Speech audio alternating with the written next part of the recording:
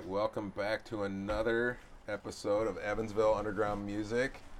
I have RJ Halstead with me here tonight. Just put out an amazing, a pretty long set. How many songs do you think you played?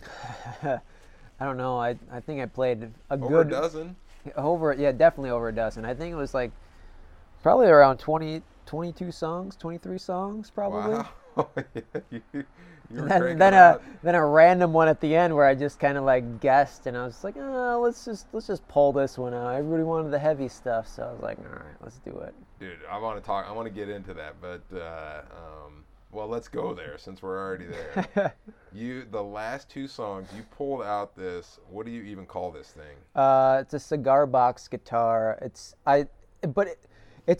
Technically it's a Cigar Box Guitar, but I didn't make it out of a cigar box. I made it from scratch. You made it. I made it. So I just went out and I bought the wood. I made like the box form. It's made out of poplar. It's made out of oak, mahogany, and that's it. Yeah, mahogany, oak. Excuse me, and poplar. I actually have a tattoo on my back calf that's like my cigar box. So it's like, here's your poplar leaves, your cedar leaves, and then your oak leaf right there. So I hear what you're saying, but I want to know the true story. You went down to the crossroads, and the devil hooked you up with pretty much, yeah, cigar box guitar and tattooed you on your way out. That's pretty much what happened. I just have to tell this story so nobody knows about it. I mean, but seriously, when that thing came out, so you would describe yourself as a country musician, I take it? Yeah, country Americana, like folk artist for sure. Just kind of singing about things that have happened in my life and experiences, things like that. But I know it's hard to always put music into a genre, but as a listener, I would say that was like a bluesy country type of feel until the Cigar Box came out. Yeah. And that was some next level stuff, man. Is that new to you? Is this something new? No, it's not really new. That's probably the oldest thing in my soul. If we kind of like backtrack all the way into high school, like I used to play in bands, kind of like your emo / like screamo metal band, and I used to scream and play bass. Okay. In bands in high school, and we like won battle of the bands like a couple of different times, and it was fun. I liked playing that type of music, but I ended up going to school in Madison, and then I was like, I actually went to school with a couple of buddies that I was actually in that band in Madison, and it was both the guitar players. I'm like, hey, show me some chords on the guitar, and they showed me some chords, and then like it's just been, ever since then I've been just learning and like starting to write my own songs, and things just like clicked in my brain. I'm like, oh, I like all this other music. I used to hate country music, and now I love it. What's happening? Right, I'm right there with you. Same. Yeah, it's so weird how things like that just happen overnight. Yeah, music gets put into certain genres, and then, for me, I put it compartmentalize it somewhere where it's like, oh, okay, this music I don't like, and then I hear like a musician do it that fits in that genre, but do it differently, and for me, it feels a big thing. If you can feel the emotion in the music, and that's something that holds true with you. Like, definitely can feel the emotion as you're playing. And I think that's like a big part of certain musicians. Like, yeah, you can be a songwriter and you can write songs.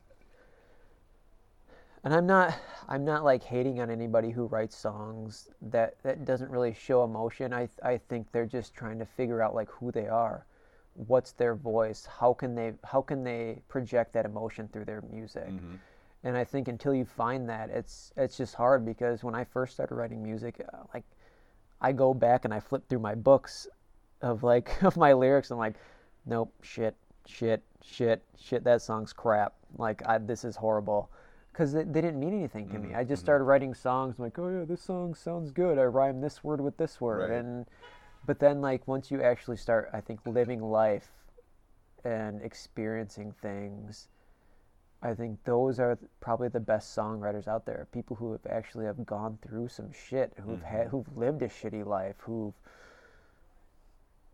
like, those are some of my idols. Like, there's a guy I listen to, Benjamin Todd. He's the front man for a Lost Dog street band, and the guy used to hop trains just to get from one part of the country to the other part of the country. He was a heroin addict, and he right. just he went through some shit. Yeah. And like you can hear it in his songs, like, and when he sings it, it's hard. And there was a interview done with him and his partner, and she was saying, she's like, there's some songs that he has written that we won't even release because I don't Really? feel comfortable releasing that to the public, because once you release a song, it's everybody's song. It's not just your feeling anymore. It's everybody's feeling. Wow. And it's just like, okay, this is insane to like think about it like that, because once you do write a song and you start singing it, it's just like, now everybody knows that. Everybody knows that feeling. Everybody Right. knows what you went through, but some things you just have to keep to yourself. Like, you might write the best song in the world, but nobody's going to hear it because I don't want them to hear it. Wow. So Jody and I were just talking about a lot of this on the earlier podcast, and you're up in front of people, you're getting vulnerable, you're getting like, Yeah. this is me up in front of strangers, you know. That takes a lot of courage, man. Yeah, it was definitely in the beginning. I remember my first like paid gig ever. It's like I made like $50 and I was like, oh, this is cool. I'm actually getting paid for singing songs that I wrote. This is really cool. And then like literally nobody showed up. Like my mom and my aunt drove up from Illinois to this little shithole bar in Janesville that was like literally falling apart. Like I'm not like dissing on the bar at all. Like, you know, I love my little shithole bars every once in a while. They're fun to go to, and those are the places where you actually meet like real people and you get to feel their experiences, and like it's fun. And yeah, but like my mom and my aunt and my uncle, they drove up like 2.5 hours or something like that to Janesville, and I was like, oh, you don't have to come. And they just like showed up, and my mom was like literally in North Carolina like that day, flew back, got back in a car, and like drove to. I'm like, you're nuts. I'm like, she's like, oh, and I brought all this shit back from you from the Outer Banks. I'm like, Jesus Christ. Like, of course. But yeah, it was. That's gotta almost be tougher in some ways. You know, strangers getting vulnerable is one thing, but like real family and you're laying yourself out there. And like there was one song I played tonight. Like I mentioned saying, you know, okay, this is a song that my mom always asked me to play like whenever she's like at a show or something, and it's just like I hate playing that song, but tonight I was just like, I'm just gonna do it. You know, why not? Like I played a bunch of songs tonight that I normally would not have, but I think the underground music like culture here and the people who show up, like you have a lot of regulars, but you also have new faces every single time, which is super cool. And I love to see that like more and more people find out about it. And I think it's a place where you can be vulnerable when you want to be, and just like, I'm gonna do this. I haven't done this in a long time, but I'm gonna try it. And crowd's really forgiving if you do screw up, and most of the time they don't even know because they've never heard the song before. If you screw it up, whatever. That's interesting. I never thought about that. So when you come to Evansville underground music, it's got to have a different feel than playing in a bar or like other venues you would play. Yes. After once everything kind of like shut down for a while with this virus going through, my first show back was at a bar, and I'm not for it anymore. I've decided that I'm not going to play bar shows anymore. I'm not going to play I don't want to play 3-hour sets of cover tunes. I think I have like one more show that's like a 3-hour set of cover tunes, and maybe a couple of originals sprinkled in there, but I don't know. They're just not for me. People aren't listening. You get done with the song, and then it's just like all you hear is just people talking in the background. There's like nobody like saying, yeah, great, you know, I like that song, or I like this. It's like, not saying that like you really need that as a songwriter, but when you're going out there and putting your songs out, like it'd be nice at least if somebody paid attention. Right, making that connection with the And that's like for me when I go out for live music, I'm not going out to see a cover band play at a bar. It's not my thing. I don't do that. I like to find the little hole in the wall places and just be that one person who shows up that this person has no idea who you are and they're like, oh my God, somebody came to my show. Like, because that means a hell of a lot more than them going to a bar and there's 50 people there who aren't paying attention, and then they go to this little coffee shop or a little open mic and there's one person there sitting there and they're like cheering them on. Like, this is awesome. Right. Like, you're a great musician. Keep going. Yeah. Like, you have talent. Like, I think that means a hell of a lot more than just going to the bar scene. And I guess it's a necessity sometimes. Like, if that's what you're doing and you need to make a living off of music, and I get it. That's where your money's at. They pay a hell of a lot more for people to play covers, and I get it. Like, I did make more money playing cover songs, but it's soul sucking. Right. Jody McGill and I were just talking about songwriting, and she was just saying how it'll just come to her at the strangest times, and she's got to almost just stop the world and go and just like get it while the moment lasts, you know. Yep, for sure. It happens. Same for you? Yeah, definitely. Like, even earlier today, like, I was just like kind of like warming up and like ramping up for like shows again. I kind of played a few songs, and then I was like, oh, I'm gonna go through like I'm gonna write a set list, you know. I'm gonna write a set list, and then I got distracted and I started playing. I'm like, that sounded cool, and I started writing things. I'm like, oh, then like a tune cut, like a melody went through my head, and I do this thing where I mumble sing over like chords first. I'm like, oh, this is how I want it to go, and then like as I'm mumble singing, like a phrase will come out, and it'll just be like the weirdest little phrase, and I'm like, oh, that's it. And then like songs pop out like that. I think some of my best songs that I've written are literally songs that I've written in 20 minutes. Yeah.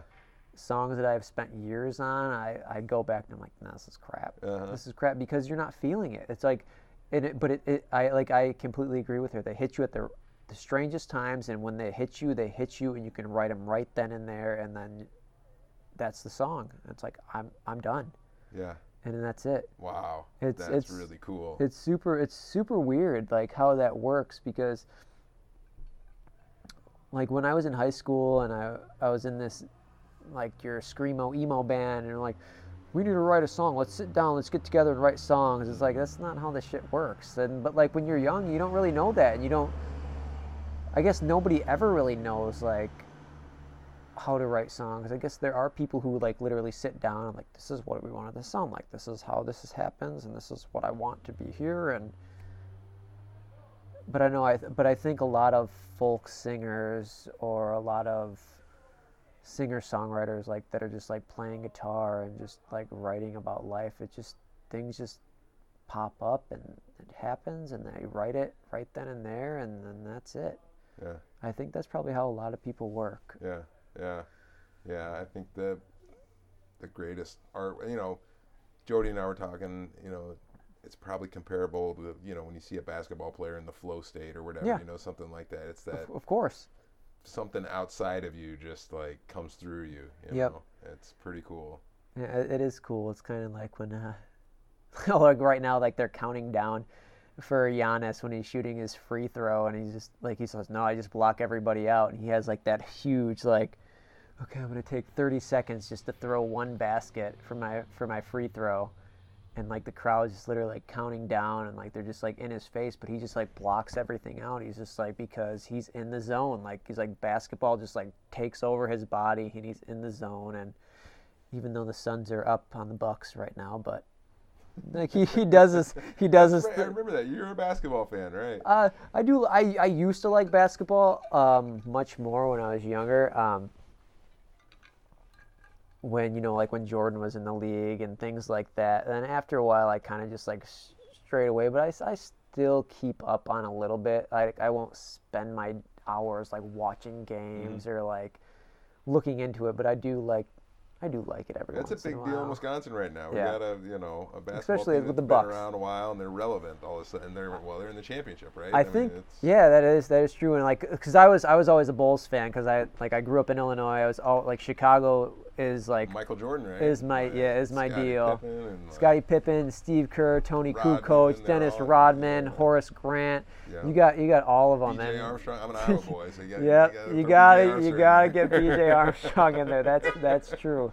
But yeah, it's super cool. Like, you know, and just seeing how the league has changed. But it's crazy. I did like basketball when I was younger. It was always fun growing up watching it. But now it's like it's not really my thing. But what I was gonna say is, I think the Bulls, like when they were the first team to 70 wins in a actual like league, or like an actual like NBA like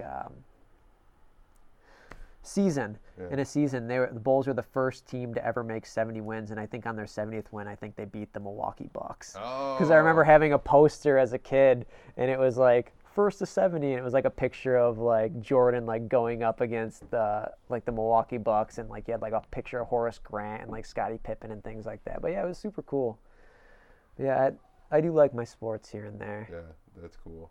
Well, I got to tell you, RJ, we're gonna wrap this up, but the shoebox, what'd you call it? Cigar Box Cigar Guitar. Box Guitar. That was next level, and everything was really awesome tonight. Thank you. That Cigar Box was a real treat, whipping that out tonight, and I don't know, man. I think you're onto something. I know you said that was something you used to do, but I don't know. I'd love to hear more Cigar Box stuff next time you play for UM. Some like old school like Appalachian like pig squeal growls, I guess. Yeah, I think that's growl, yeah. it's kind of To remind me, it's felt like Dirty Blues. Yeah. dirty blues but dirtier. There you go. Like Dirtier it's than Dirty dipped Blues. in mud, but then dipped in shit after that. So it's like yeah. super dirty.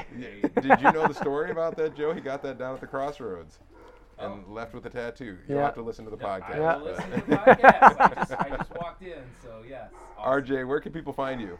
Spotify, Apple Music, pretty much wherever you want to listen to music. Like I have it all. It's out there. It's even like sites that I don't even know of. It's because I pay for something and they send it to wherever the hell they want to send it. But What about if somebody wants to get an album or you got Come to- shirts? You got come to a show. Yeah. Just come to a show. Like normally I just give shit out for free. You know, if you want to throw me money, that's fine. But I'm not here to make money. We're honored to have you, brother. Thanks for coming out to Evansville Underground Music. Definitely. Love you. Can't wait for the next show. Thank you so much. right. It's been a pleasure. Good night.